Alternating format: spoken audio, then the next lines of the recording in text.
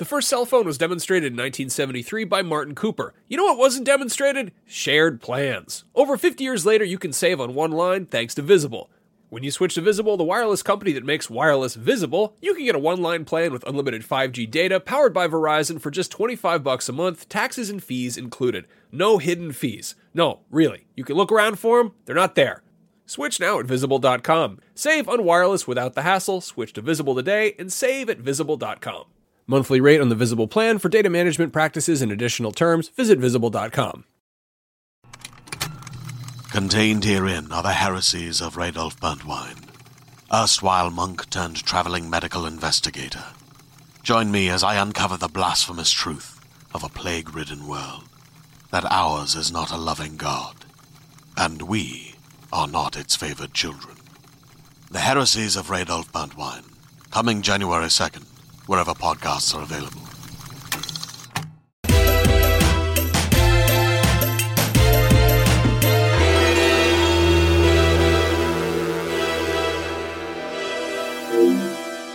Beyond and hello, everyone. My name is Jonathan Dornbush, and this is Podcast Beyond, IGN's weekly PlayStation show covering all the latest and greatest in the world of PlayStation, including some of the biggest games of the month that we're going to get into because there are so many releases this March to talk about, as well as some brief news that we're going to, just recap before we get into all of that. But before we do, I'm joined this week by Mark Medina. Severance is the best show on TV right now. It's so good, Mark. Says. It is the best. It's so good. Yeah, we could just turn this into a Severance podcast, and I'd be okay with that. You should all go watch Severance. It's very, very good. That's my intro. I have nothing else to talk about. Severance is the best. Go watch and now it. Mark leaves. It's on Apple. It's relevant to this podcast because if you bought a PS5 and you open up Apple TV, it will give you a free 6-month trial, which is more than enough time to watch Severance because I watched it in an afternoon. They also recently started a free trial on PS4 even. So it doesn't matter what PlayStation generation you have. You can watch Severance and you should. That's our PSA for the week. Thank you, Mark. Mm-hmm. Anyway, we're also joined this week by Jada Griffin. All I care is seeing chaos destroyed. Oh, no. It's gotten to her, too. Chaos. We're going to be talking about chaos quite a bit later, I think, and I'm excited to dive into that conversation beyond just the memes, but it should be a fun one. We're also joined this week by special guest Seth Macy. Seth, welcome to the show. Why, thank you. It's a pleasure to be back. The last time I was on, we were in studio, and I was only on for 5 minutes because I got called into a meeting. That sounds like an office sort of situation. Absolutely. Yeah. Well, Seth, we're happy to have you back this week. Happy to be here. For those, of course, who don't, you should go check out the show that Seth hosts, Nintendo Voice Chat, if you're a big Nintendo fan as well. It's a wonderful show. You've been doing a wonderful job with it, and it's great to have you here as well. No, you. Oh, you. And then you can also catch us together on another show. We got to do some live tech here. Seth seems very quiet to me. I don't know if that's the same as for everybody else, but he seems very quiet to me. That or just Dornbush is insanely loud, which could also loud? Be a thing. I did have a full cup of coffee this morning. No, Jada sounds fine as well. Seth just sounds a little quiet. We don't have to stop the show. I was just letting our producer know that Seth seems a little quiet. I was just helping everybody out. Seth, how dare you? That is not like me at all. There we go. Well, with that said, and I don't know if there's any mic things that can be done, but as we go into the show, we'll find out. I did want to, of course, mention we're recording the show on Wednesday. There is a State of Play taking place tomorrow, Thursday, March 17th. We're obviously recording before then, so we're not covering it this week, but you can go check out probably coverage on IGN.com and obviously YouTube and everywhere it is streaming. But for now, we've got plenty of news and plenty of games to talk about this week, so we're going to be jumping into that. Before we get into what we've been playing, because we've got sort of a wide gamut of all the big releases of March, both for PS4 and PS5 that we're going to be talking about. Did want to briefly just mention MPD, and then a little bit of extra detail also came out about this. MPD for February was released. MPD covers the North American sales of games, both hardware, software, and accessories. So obviously this is not a worldwide look, but we did get info from that month, and we learned that Elden Ring was the best-selling game of the month, and Horizon was the second best-selling game of the month. Elden Ring was the best-selling game of 2022 by far, so far, and I believe was the fifth or the biggest selling game launch month other than Call of Duty Vanguard in the last 12 months. somewhere in that top group. I need to check the exact number. But Horizon Forbidden West was also the number one game sold on PlayStation in February. So even though Elden Ring was number one overall, Horizon was the number one game on PlayStation, which would make sense because as we've seen from like Steam charts and things like that, Elden Ring sold very, very well on PC, so it's not surprising there. And we also learned, though we haven't gotten exact sales numbers from PlayStation, they obviously put that stuff out when they choose to. We do know that Elden Ring has sold 12 million copies worldwide, so both seem to be doing very well. This is definitely, I think, the biggest FromSoft launch of all time. We have a news story up sort of comparing their past launch month sales, and this just trounces everything. So I think it's safe to say the FromSoft games have gone from a bit of a niche to quite mainstream at the moment. It's very awesome to see that transition happen. But things are good all around. You know, Horizon selling that well is not a surprise either. It was selling very well on the PlayStation digital download charts as well. Good month for two very big games. I honestly was not sure how it would eke out, and I think it's awesome to see both selling so well and setting new records and all of that. Don't know if anyone has any specific sales thoughts. Seth, I know you used to cover when we both did news a lot, NPD, but I love me some NPDs. I don't know why, but I just do. But I got to say, I'm not surprised that Elden Ring is such a success. And I say that kind of anecdotally, but this is the first From Software game that I've actually stuck with. Normally, I bounce off them in about an hour, and Elden Ring really grabbed me. And were it not for the game that I'm going to be talking about later, I would still be playing. It has been unseated. Yeah, it certainly seems you're not the only case of that I've heard. So yeah, it certainly explains why we're seeing this after all the anticipation for Elden Ring, the continued success of it. And so it's awesome to see. It's a very busy month. And, you know, if you have two massive open world games to play going forward, don't worry about having beaten both of them in the 2 weeks since they've come out. There's plenty of time to catch up. If you're casual, yeah. There we go.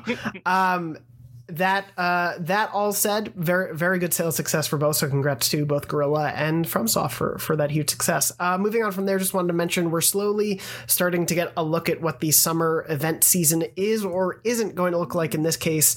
And we got word that EA Play is not going to be happening this summer. Normally EA, they sort of went E3 adjacent and basically took place right around the same week as E3. It would be usually the weekend before for the last few years.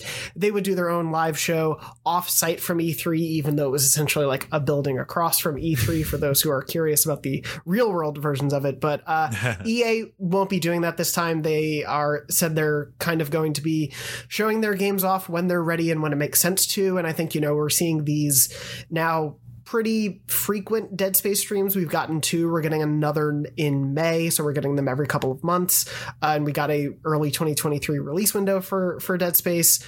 We have Star Wars Celebration coming up, and that's where Jedi Fallen Order 1 was shown off. So that feels like a good candidate for any other, you know, follow up to that. And their sports games kind of tend to come out and do well no matter what. So it kind of makes sense to me, but I feel like we're shaping up for a strange summer of showcases. The summer's going to be weird this year when it comes because they haven't confirmed E3 or it's been confirmed it's not happening. I can't remember right now off the top of my head. I actually really was one of the people that enjoyed the EA Play showcase, but it was mostly selfishly because I really like just the really goofy Apex trailers and stuff they usually show during those periods of time. And I play a lot of Apex, so I'm always excited to see that stuff. Plus, when I got to go, there was always Apex swag that I couldn't get like on the online store. So being able to get some cool swag for my favorite games is always a win for me. So sad it won't be there, but I didn't think it was going to be an in-person thing this year anyways. So Yeah, as of right now, I believe the E3, the latest official update was that they were not doing an in-person show, and they have not said whether or not they're doing a digital show. They've left it up in the air. Obviously, we're only a couple months out, so we should probably be hearing within the next couple of weeks if they have any plans.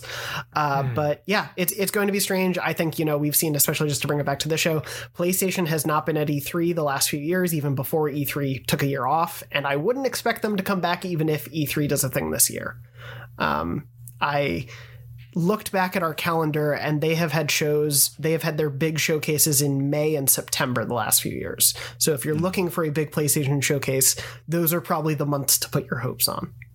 Yeah, But yeah. this whole E3 stuff is kind of a bummer. Only because like I've been with IGN since 2015. I've been to every E3 since until pandemic wise, and like I don't know, I'm really missing the hype that usually happens. And I know we do our summer of gaming, and then Jeff does his summer game fest stuff. So it's like I don't know, I'm used to that cycle of summer being this huge hype event, and then the winter comes and we get to play all the games. And so this whole like doling out thing is like, I don't know, it's fine. But like, I miss the hype. I'm just going to say that.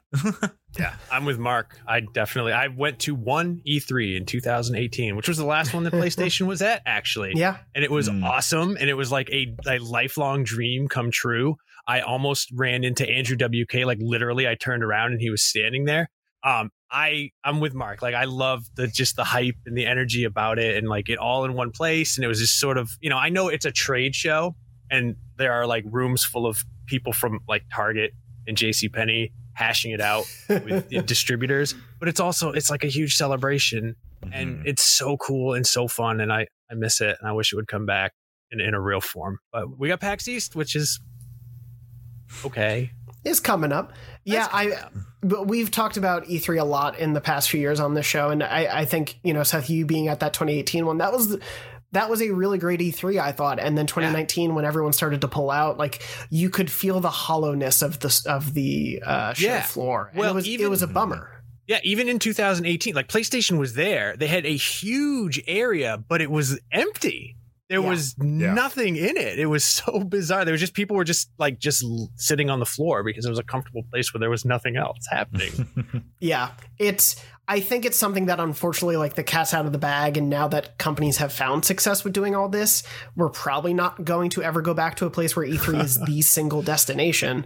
But like to your point, Mark, I agree. I think like the cadence of having all these things, it both forces, or it doesn't force, but it both creates this feedback cycle of like everyone puts their expectations on each showcase being the biggest thing of all time. Yeah. And then when it isn't, because there's 4 or 5 of them from each company potentially a year, it can be a bummer, even though that's not the intention of all of these anymore. But yeah, we don't have that sort of centralized. I think Gamescom is probably the closest still. Yeah. Gamescom has sort of started to become bigger, but that coming at the tail end of August, followed by literally the last 3 years, a State of Play or a big PlayStation showcase has happened in September. And then Nintendo Direct, even that weird year where they only had like a third-party Direct sort of unexpected thing. September has now become kind of a big month because it sets you up for the rest of the fall. But yeah, we don't quite have that summer lull of releases, but big hype news at the moment. And it'll be curious to see how it plays out this year. Other than that, though, I think that was all the biggest news from this week. I am trying to make sure I did not forget anything on the PlayStation side this morning, so please let me know if I did. But other than, I did want to briefly mention, since they do have PlayStation history, the Until Dawn creator, Supermassive Games, announced a new game called The Quarry, which is coming this summer, being published by 2K. It does not seem to be one of their Dark Pictures games because those are published by Bandai Namco. This seems to be its own sort of thing. It looks to be a little bit of a mix of kind of the horror and campiness of Until Dawn, so I have hopes for it, whereas like the Dark Picture stuff has been a little more serious. But look out for that one. That could be a potentially fun, spooky summer game to play. But other than that, I did want to mention, because we, with our sort of off-cycle schedule last week, we didn't get to give Jada the floor, and Seth, obviously, if you want to jump in here as well. Yes. There was a reveal at the PlayStation State of Play last week that got a lot of attention. Admittedly, I think was the biggest reveal on IGN.com. I think it had the biggest traffic of any of the news stories, and it was the TMNT collection. And Mark and I both admitted on the show to being like, oh, that's a cool thing for fans of those games. I never really played any of them, so it didn't matter to me as much. But Jada, I'm going to start with you, because based on what you're wearing, I'm going to guess you at least know one of the Ninja Turtles. And you're muted right now, so I can't hear you. I want to say one of the one's name is they're artists, right? So Raffalanio, Jonatello, Leah Dongo, and I don't know if that one works. And Mickey Radio, Mickey Mouseo. Is he the party dude? He is definitely the party dude. He only eats chili dogs. Yeah. But that's It's a lot totally of- a natural thing. It's a lot of character building. We're all experts of TMNT lore, it seems. I know, Jada, go ahead. I am a massive TMNT fan. I've been watching and playing TMNT since I was old enough to hold a controller. But yes, no, TMNT, like I said, I was a huge Hyperstone Heist fan. I actually still have my original cartridge. Nice. I've been a huge TMNT fan since back when they were just comics and they were ultra brutal. Obviously, I saw the cartoons first because I was like 4 or 5 when I was watching them, and I found the comics later in life. But they're great. This collection's amazing. Turtles in Time is great. I'm not downplaying Turtles in Time in any way. I was a Sega Genesis home, not a Super Nintendo home, so Hyperstone is what I got. But that was the one I went to most of the time. I love the arcade, obviously. I've gotten down to, when I go and play it in arcades, I can clear the campaign in 3/4 now. Whoa. It's very difficult, and I have to do it solo, because if I have anybody else there, it takes away the points, which means you don't get the extra lives you need when you need them. Oh, dang. So I mean, in this economy, you kind of have to like be able to beat the game that fast. 3/4, Exactly. you know. yes. It's like a full tank of gas now. What is it? That's yeah. People wish. Oh my goodness, I know, right? But yeah, no, it's great. I remember, I think Seth, you guys were talking about it on NVC last week about the Game Boy one with the like abnormally large sprites. I actually had that one back on the Game Boy, and I got it with my first Game Boy from my uncle, and I ended up dropping it off my top bunk because I was playing in bed overnight, and it cracked the screen, and all I had was this like very tiny little corner in the bottom right corner of the screen that worked, and I would play the game trying to get through with that. I managed to clear one level, and I couldn't remember past that first level. It was painful. I was like, I need a new Game Boy. I had to beg my parents for a new Game Boy, which was just not a normal thing for me to get extra stuff like that growing up. Like it was limited.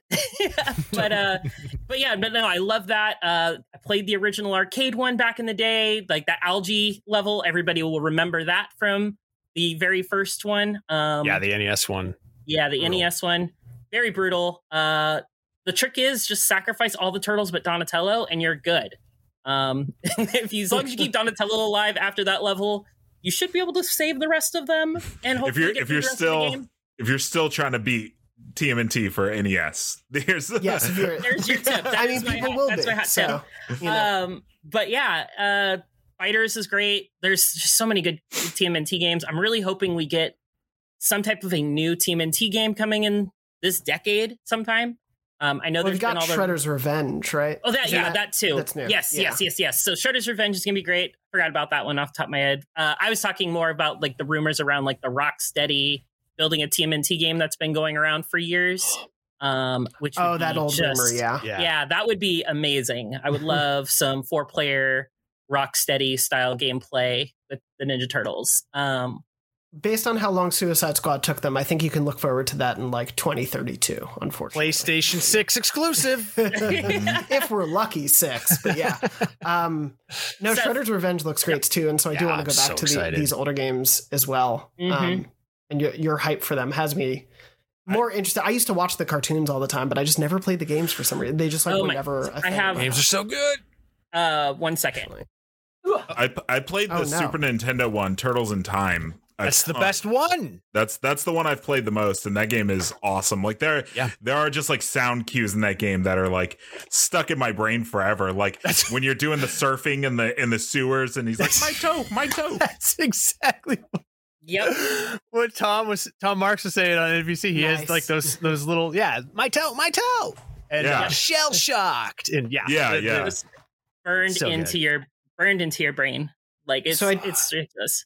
I did realize I don't have any memory of ever playing this, but I guess I was somewhat lying. I guess I have played a Ninja Turtles game because I have my mom's old NES and a couple of the games that we had for it, and I do have this TMNT. That is such a good NES game. Turtles, so I should play this, I guess. Yep. Yes. But, absolutely should.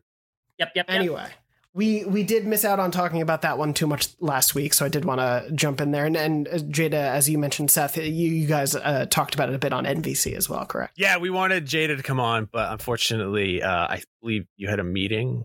I did. It was an external outside of IGN meeting too, so it's one of those ones you can't generally reschedule. I was meeting with teams from Tel Aviv and Israel and a whole bunch of other. Yeah, it was just I can't really move this meeting when I've got 4 countries waiting on me. Well, talk about Ninja Turtles. If you want to hear about Ninja Turtles, I think half our show of NBC. Oh my gosh! We just talked about it. Ninja Turtles. We were very excited. Yeah, but our thumbnail was Ninja Turtles, and we talked about it for 30 seconds. So yes. It's because it had the best art. It did definitely have the best art. But shout out to in the community, Jonathan Rendon was would have liked more conversation about TMNT.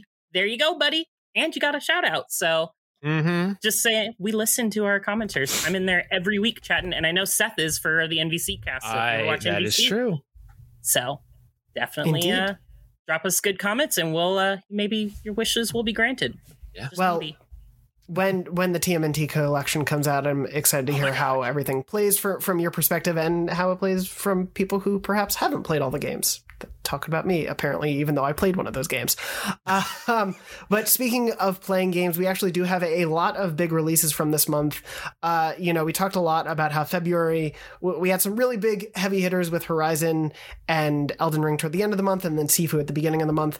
And then March has just been this kind of consistent trickle of games. We have several games that have been out this month already, and next week just This episode of Podcast Beyond is brought to you by NordVPN, a great way to protect yourself online while also improving your overall experience while enjoying cyberspace. Are you tired of streaming shows, movies, or sporting events being unavailable in your region due to draconian restrictions that are based on completely arbitrary geographical boundaries in physical meat space? Well, switch your virtual location to a place where that's no longer an issue.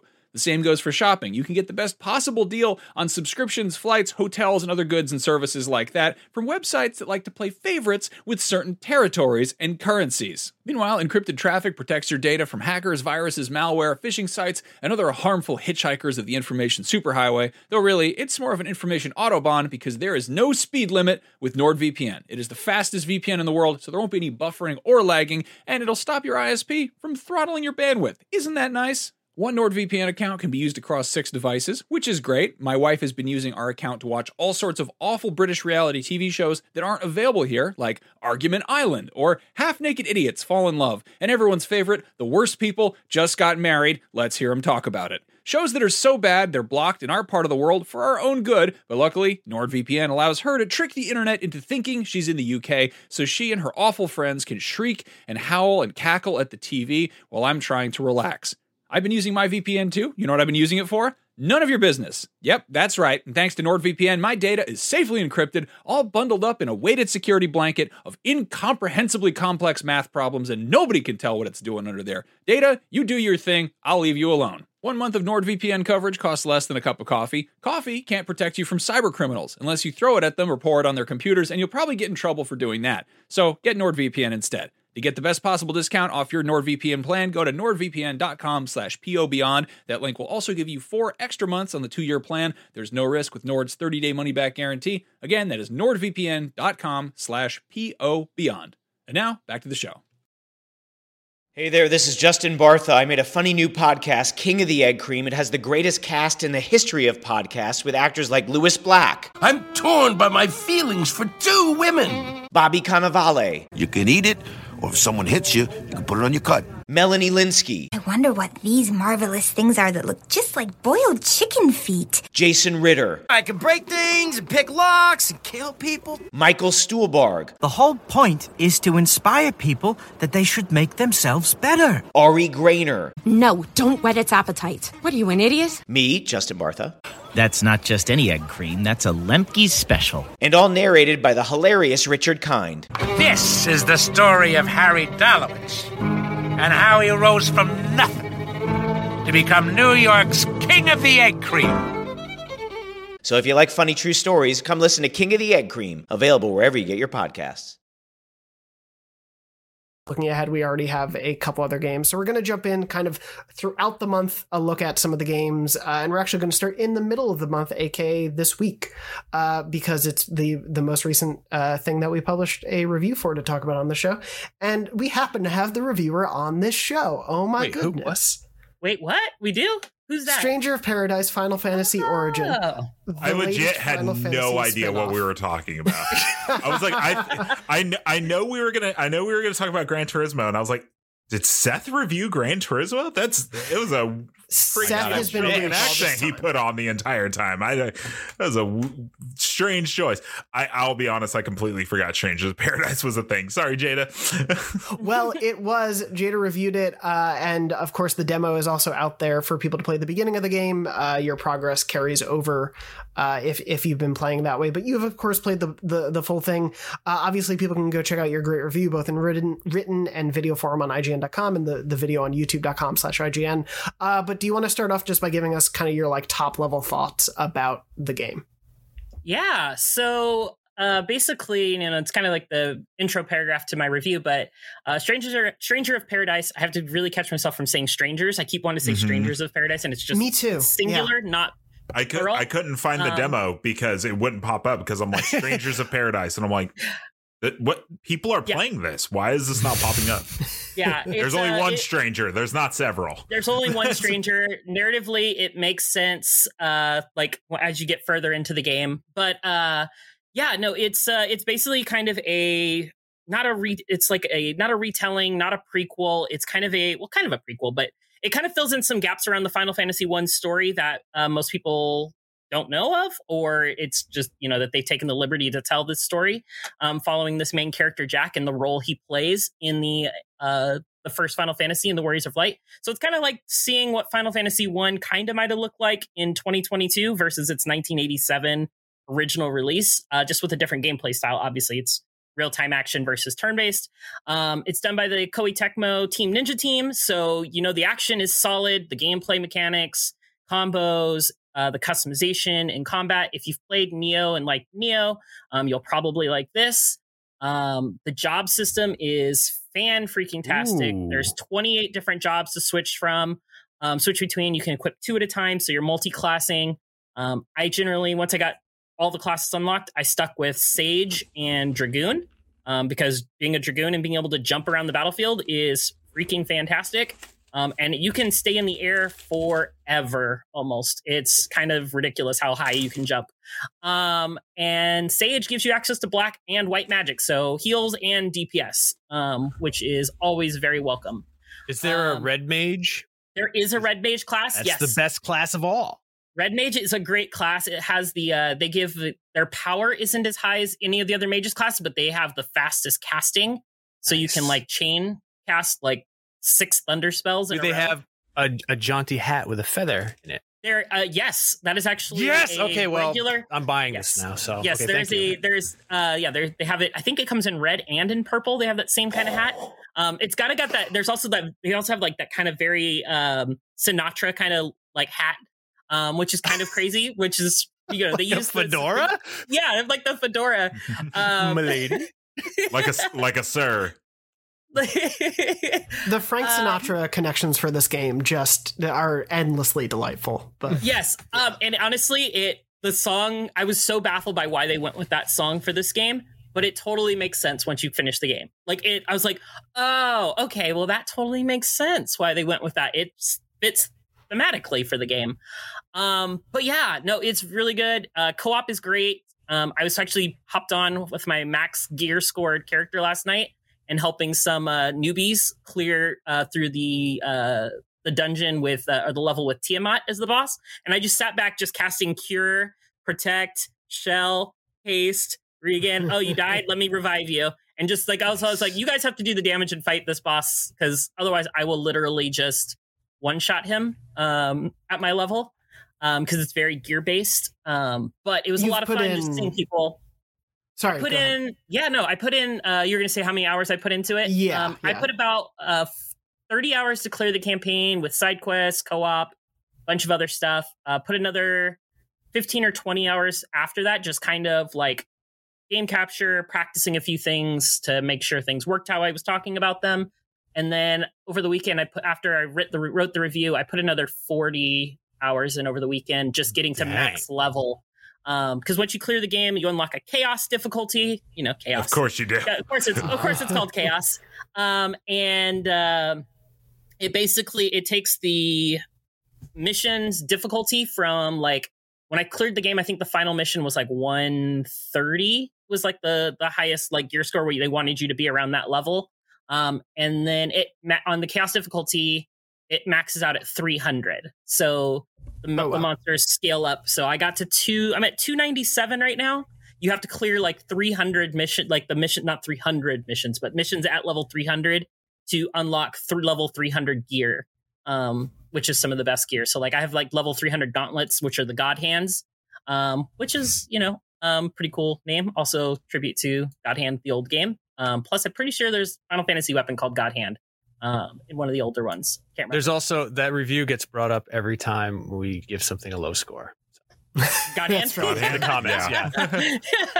No, it was like 12 years ago or something. But it is much better than that. I really enjoyed it. Like the graphics, it's not the best graphical game graphically. The level design is a little simple, but the gameplay is fantastic. The story is nonsense until the end, which was kind of crazy. I was really surprised. Like no joke.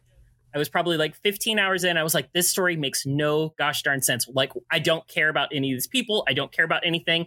And literally the last like 5 hours is like, oh, okay, that makes sense. All right. And that's why that was like that. Okay, that makes sense now. And so like, I really enjoyed the ending. The payoff for all the buildup that they did really worked for me.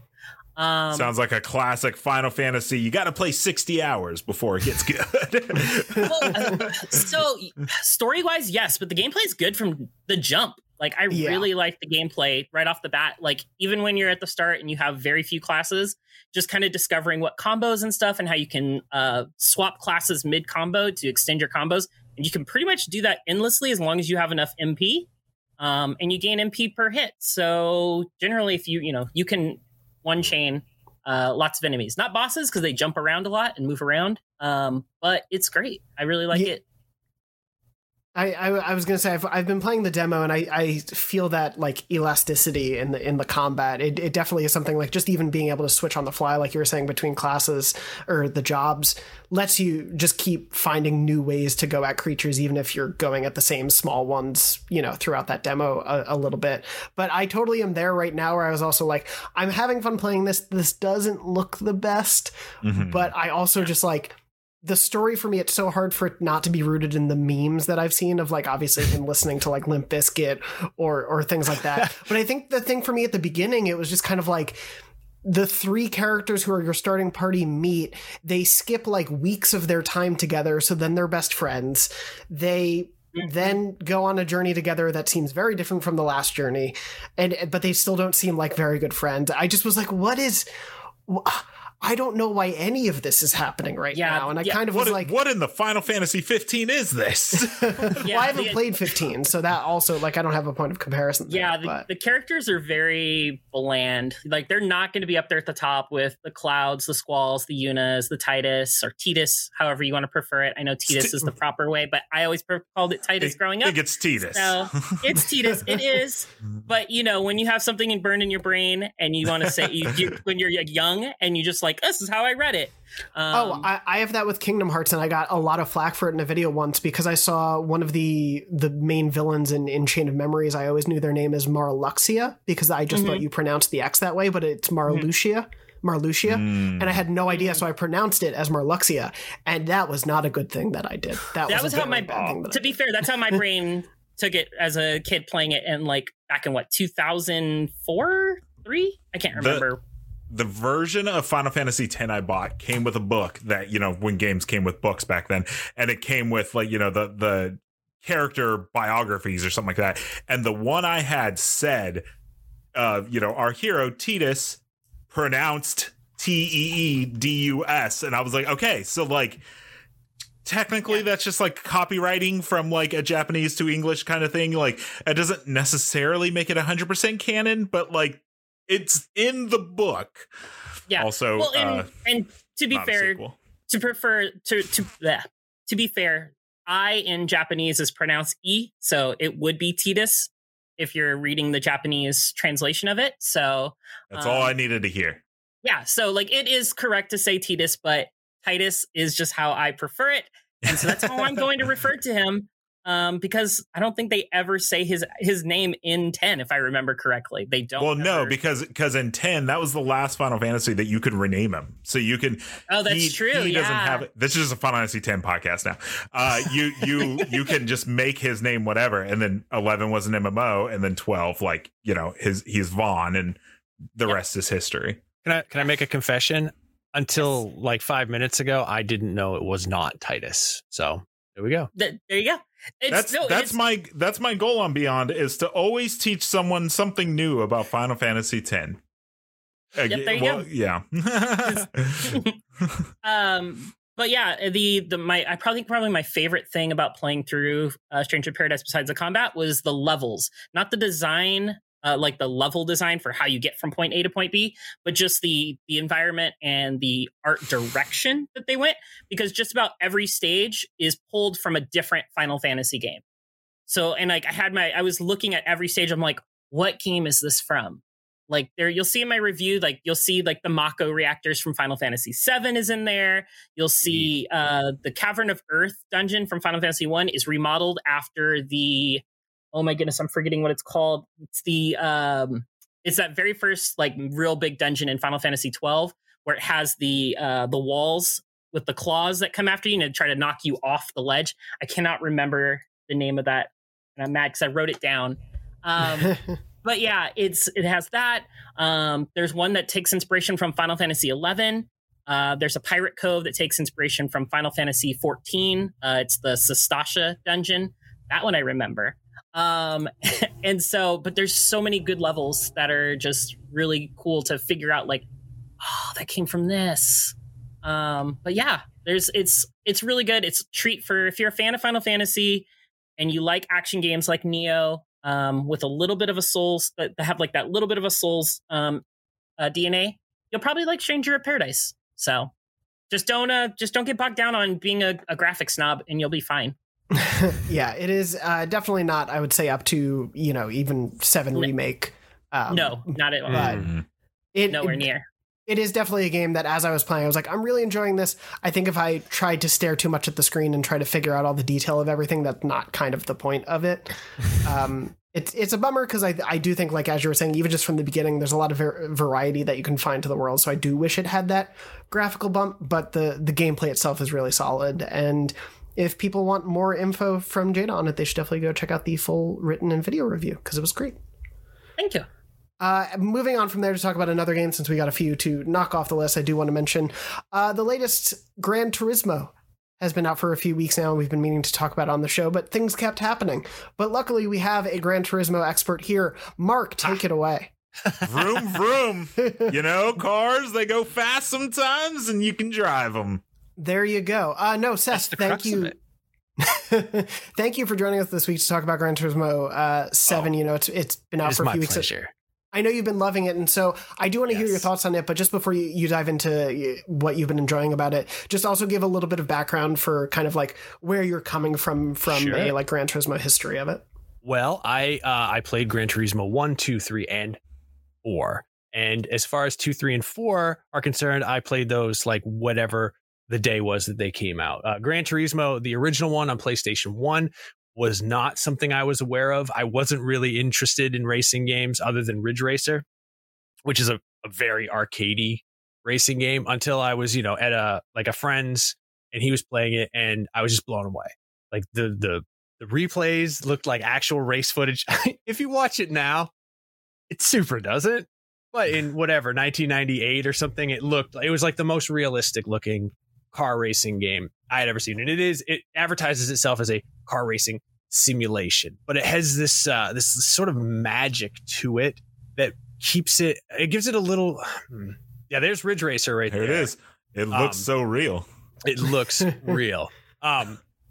There's I'm trying to, a lot of simulations. Like I love simulations. Like, don't get me wrong, but they lack personality, they sort of get bogged down in the details. Whereas Gran Turismo somehow can do both. Like it can really get bogged down in the details, but it also has this just like this charm to it that I love. And you can tell that the creator is a super loves cars. And I remember reading like an EGM back in the late 90s, an interview with a creator whose name is escaping right now. And this is basically just like a dream project because he loves cars so much. So yeah, I played 1, 2, 3, and 4. And then I didn't have a PlayStation 3 and I never played Gran Turismo Sport.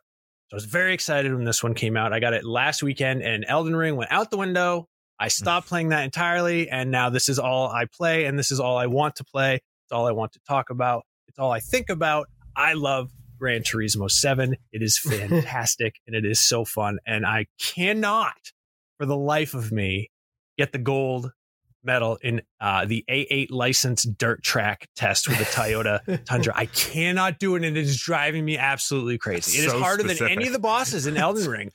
I am. It's the Dark Souls of car games. It is the Dark Souls of car games.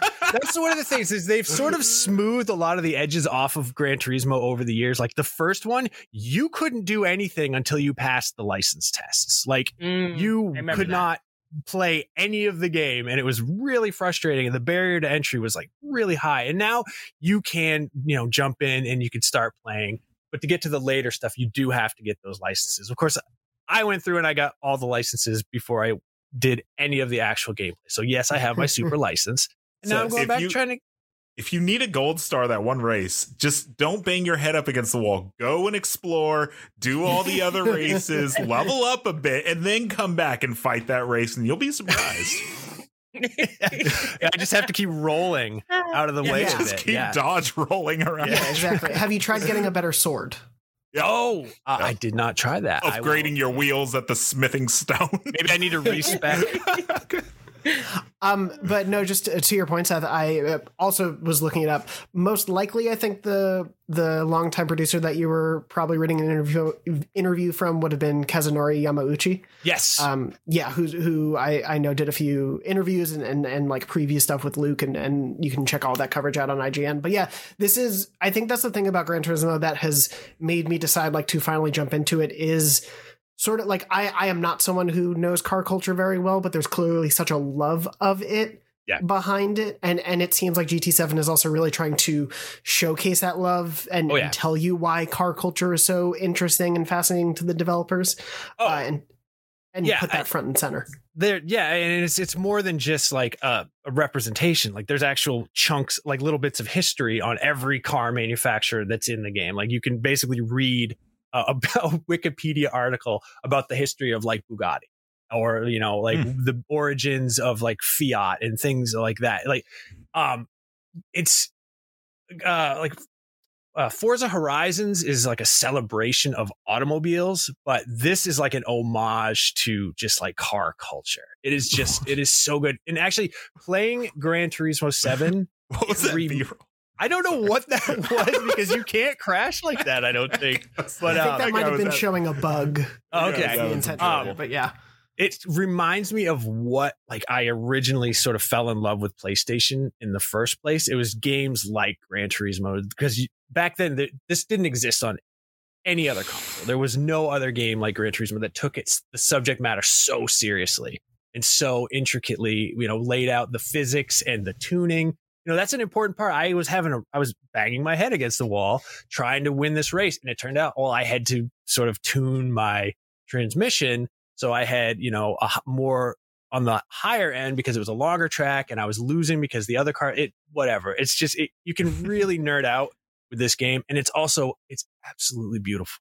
It is one of the most beautiful car games ever created. And I am playing it on PlayStation 5 and the DualSense integration is the most incredible thing I have felt on a game console since like the first time I played analog. It is so incredible the way those triggers respond. Like if you break traction, the trigger, you feel breaking traction with the trigger. It's so impossible to like really explain it. Or you're driving in the Tokyo levels and it's on a highway and those highways have seams so they can expand.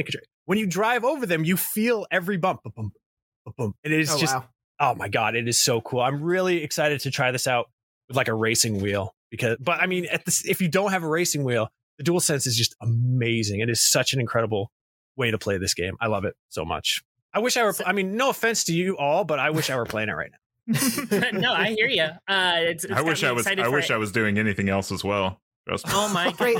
What a Bye, wow! Mark. He just signed off. I turned off his camera because after that sort of comment, I get it. Yeah. Yes. Seth, you were saying it's super pretty, and I agree. It's looked gorgeous in all the trailers. Have you messed around in the photo mode at all? I did a little bit of the photo mode, and I think, guys, I'm sorry. I think my camera actually died, and it died at the funnithoughest moment ever. In time for your goof, right in time for me saying I don't want to be here. My camera died. I thought you were doing a bit. But yeah, Seth, you were saying the photo mode. You've messed around a little bit with it. Yeah, the photos that you can take in the photo mode, they look photorealistic. They look like actual locations, actual cars. As far as the Forza photo mode is much better. I'll just say that. Like, I don't really like because in Forza you can just stop the game wherever you are and just do a 360 degree view and do whatever you need to do to get the picture that you want wherever you want. There's a great picture of Mark that just popped back up. Very accurate. But and it might be something that I unlock later, because I haven't unlocked everything in the game. But for now, it's just like you place your car on a scene and you can move the car around a little bit. You can add other cars. You can bring things to the fore, and it has all the normal photo controls. So aperture, shutter speed, focal length, things like that. But it's not as exciting as I was hoping it was. It takes some very beautiful pictures, however, and that might be part of why it's not linked to the actual game itself, because the pictures that you take, they look completely realistic. So gotcha. Yeah. Okay. And I love a photo mode. So yeah, it's a bummer that it doesn't have the kind of the more controls. Like it's one of those things. I don't know if I've talked about it on the show. Like, we talk about so many things that I tend to forget about stuff as Crash gets bigger and bigger. Speaking of photos, and it amazes me how like some photo modes get things so right. Like Spider-Man you can add lightings and move your lighting and change everything. You can change your suit inside the photo mode. There's just so many options. I think Spider-Man has probably done photo mode the best out of any game I've played so far. And if somebody else has recommendations for other ones for me to go try, please send those to me. Send them in the comments. I'll send you one right now. Yeah. I won't even go to the comments. Ghost of Tsushima has the best photo mode of any game ever created. Hands down. And I say that as a hobbyist photographer for the last 10 years. Like, Ghost of Tsushima's photo mode is unbelievable. I barely played the game because I was too busy taking pictures. So I spent a whole lot of time with Ghost. So I totally agree. I think Ghost may actually be the better photo mode. Just because I know you can add all those effects and you can change the degree of the effects. You're right. I'm going to change it. Ghosts is the best one. So if anybody has one better than Ghosts, please send me those comments. It. Not possible. But yeah, Yeah, go ahead, Jonathan. I was just going to say my hope would be, and obviously they're all building games on different engines and doing things like that, but I do hope we get to a point where all the PlayStation first-party games can share the learnings of their photo modes, because some, like, I do think probably Ghost is the best overall, but I do think Spider-Man's has a few things that Ghost doesn't that I like using in there as well, and so I hope there's just a point where we get to where all of them have kind of all of the features that make the most sense, but obviously they're building different tools, they're trying different things out, but yeah, and that seems to be the case again with GT7. It's those cool lights, man. They need to add more of that.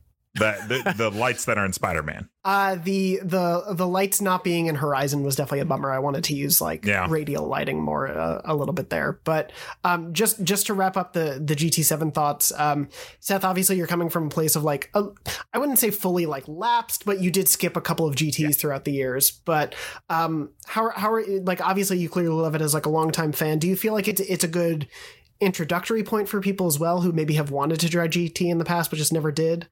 The biggest problem with Gran Turismo games is that they're pretty difficult to get into, and I would say that this one is not really any exception, because it requires, to get the licenses, it requires actual driving skills, and there's a million assists that you can turn on, but even with the assists, if you're not hitting those lines and you're not braking at just the right time or hitting the gas, you're not going to pass those license tests. Like me with A8 beginner's dirt track, I cannot get that 300th of a second to beat it. But yeah, it's just so beautiful, though. I still would recommend, if you have any interest in cars, if you have interest in cars enough that you're going to want to do all those, all the technical stuff anyway. It's totally, but it's for if you're looking for like a casual racing game, this is not it. This is a simulation.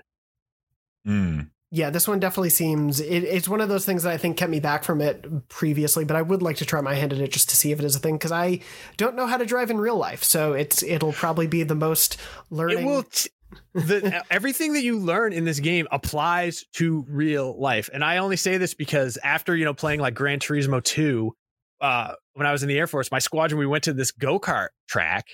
And the guy who ran it was like, you know what? I'm just going to turn the governors off. And so we were just flying around. And I was like, oh, if I hit the apex of this corner, like I won't fly into the wall. And like, yeah, this actually teaches you how to drive front wheel drive, rear wheel drive, front wheel or rear wheel, mid engines. Like there's all kinds of different handling. And you learn about all of it in this game.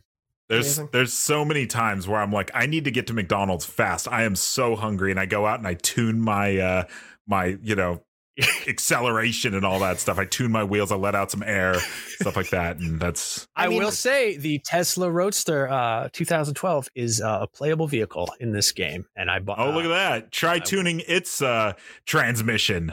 Yeah, I don't know. I haven't done any tuning to it, so I don't know what. Well, it doesn't have one, so. Well, I was going to say I come from the school of Mario Kart, so any actual closer to real world driving would probably be helpful in my. That's what driving a Tesla is actually like. It's just like driving a glorified like golf cart. Yes, there's a button that releases a banana peel. Perfect. I mean, I'll look forward to that in the next model. But Seth, thank you for your thoughts on Gran Turismo 7. It's something we've been meaning to talk about for a little bit. I'm glad you're enjoying it as much as you are. I love it so much. I'm sorry we're keeping you from it, but it's okay. I also have a job that I have to do today as well. So annoying. Job. Anyway. Job as Gran Turismo player. Oh well. Exactly. We probably need help on the guide. I'm sure Sam could give you an excuse. There you go. Before we wrap up, though, I do want to mention another game that Mark, you and I have been playing, but I want to throw to you now that you're also back on camera with us. I did it. You got to play sort of there's been a preview section of the early hours of Ghostwire Tokyo that we've been able to play, the opening couple chapters. You can go check out Tristan's proper full preview written and video version on IGN.com if you want his breakdown thoughts on the game so far. But Mark, how has that sort of opening hours of Ghostwire hit you? Of course, it's coming to PS5 and PC next week. Yeah, Ghostwire Tokyo is it's an interesting game coming out at an interesting time. You try to do that like journalism thing where you don't compare it to all the other games coming out right now. But luckily for me, I am not a journalist, so I can compare it to anything. Oh, wow. Yeah, it's an interesting one just because it's so much different than Horizon and Elden Ring, and the fact that I'm not liking it as much as those two games so far, but I think there's definitely a game here that people will love, and I think I will eventually fall in love with it. Let's start with the good. It's just worth saying your comparison point there is, for those who don't know, this is more of an open world game than you might be thinking. Like Tango previously did the Evil Within games, which are more linear. This is at the beginning, there's a little bit of story integration to get you into things, but it is an open world game. It opens up into being open up the map, reveal points, go do side missions, go collect certain things. Yeah, it can almost be compared to like that kind of Ubisoft style of thing where except for this one's a little different in the sense that like in a Ubisoft game, you unlock a tower so that way you can see more of the map.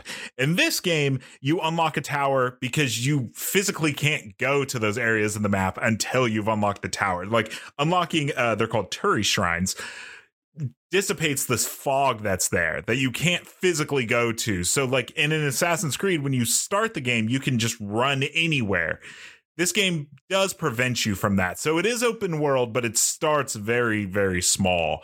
And you can only go because those Turi Shrines, there's only like 5 of them to start with, maybe even less. And then as the story progresses, more and more will unlock, which means, okay, more of unlock. So now I can go further in the map, but you can't just go anywhere from the start. So still open world, but yeah.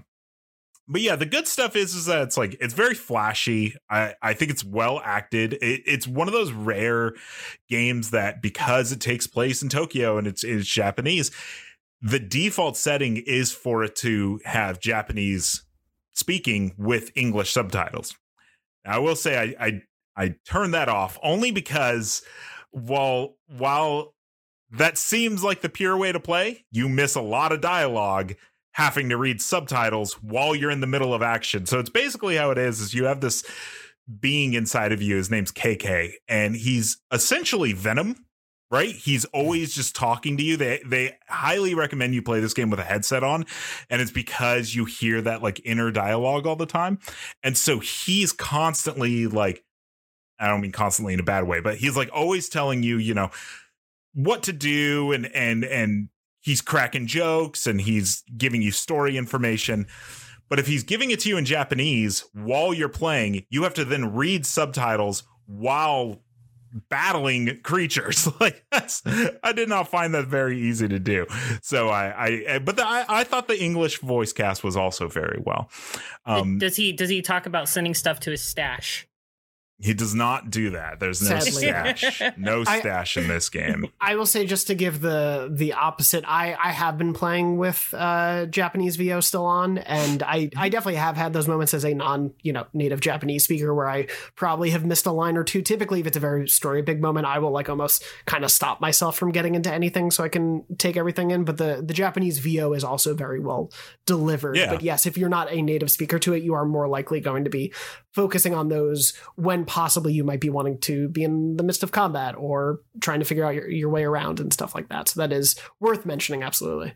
I can imagine a world where I would want to replay the game again with the Japanese, because there are certain characters that you meet later in chapter 2 that like, yeah, I know what the two main characters sound like in Japanese because I played a good portion of it with that way before I changed it to English. But then there was, another new character that I met that I'm like, I kind of wonder what they sound like in Japanese. So that's, I can picture myself wanting to replay the entire game again, more in the creator's vision, I guess you could say.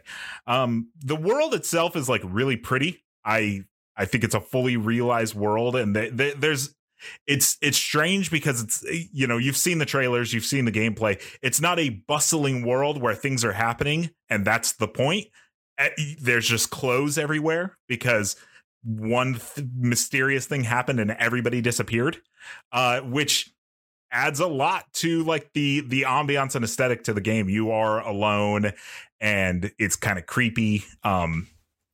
If you can see on the screen right now, that's one of those like ghost parades. Those are terrifying. But yeah, it's a very creepy, uneasy game, but it also is not afraid to be a little silly. The vendors are all like, they're cats and they sing funny songs and stuff like that. And the characters themselves do crack jokes every so often. So I am really, really liking it so far. Yeah. But I would be remiss to not mention a few things that, I just want to be honest with our audience. I think the combat is it looks cooler than it actually plays, only because like it looks really, really flashy. But once you get into it, you'll start to realize that it's incredibly basic. You have like 4 moves, and each of them is just a very magical, flashy looking version of a gun. Like you have like a wind attack. It's just a pistol. You have a water attack. It's a shotgun. Like Tristan goes over all this in his preview if you want to check all that out. But so you find yourself trying to unlock skills and stuff like that. And I'm excited to unlock more skills. But the reason I'm excited is because the abilities are pretty lackluster, and I'm just trying to make them interesting. That's what I very quickly discovered is you are shooting your pistol, your wind attack, and it shoots very slow. So I'm very excited to be able to shoot it faster, and so it's kind of stuff like that where I was like, it is what it is. And then my biggest frustration with it is there's no dodge ability. The only way to defend yourself is to hold L1 and he'll put up like a block. And it also has the ability to do like a quick parry, where if you hold L1 at the last minute, you'll kind of like deflect their attack and stuff like that. So that's really your only means to defend yourself. So it's a lot of like almost like Fallout style, where you're just like running backwards the entire time because it's the only way to get away from enemies.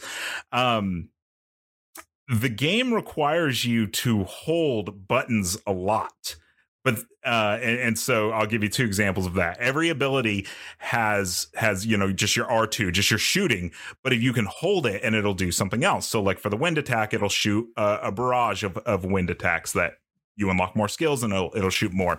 The water attack will do a bigger slice. And then there's like a fire attack that when you hold it, it shoots like a fire bomb. All of those require you to hold the button to shoot it. And you have to hold it for quite a long time until you activate more skills to make it where you don't have to hold it as long. But anything touches you interrupts that. So it's a lot of just like you're running backwards, holding R2 to do your special moves. And that's like, and then the other thing is there's like this finisher where when you've done enough damage to them, you can absorb their core. Again, to absorb the core, you hold L2 and he does this really cool like string attack, like he's absorbing their core. Anything touches you, that gets interrupted. And when you get interrupted from absorbing the core, they come back to life. So it really does become this frustrating dance of like trying to find time to like do these holds, when in reality all you're doing is you're just going to start spamming R2. Yeah, which leads me to my sorry, go ahead. I was just gonna say I haven't used like any charge attacks because you just don't have the time. Like I agree with you. I think the combat is probably the most basic / like least interesting part of what I've played so far. Like the world and the story and all of that is really, really cool, and I'm super into exploring it. But yeah, any combat situation, if there's more than 3 enemies, I basically am just walking backwards, slowly leading them away so they don't get up in my face. Yeah. And so I've talked about this before on the show, and I know it's blasphemous on a PlayStation podcast, but I'm not a big fan of the adaptive triggers when they're not used in a way that like sorry, Seth. Like I think for like a racing game, they're probably awesome. I'm playing Grand Theft Auto 5 right now, and they've added adaptive triggers, and I think it works really well.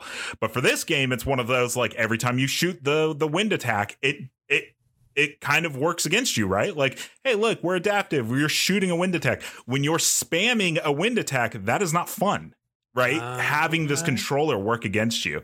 So for fellow people out there that don't want to deal with constant hand cramps, I turned off the adaptive triggers almost immediately. Stretches. Mark, you gotta do the stretch. I just don't want to play a game where my controller is like always working against me.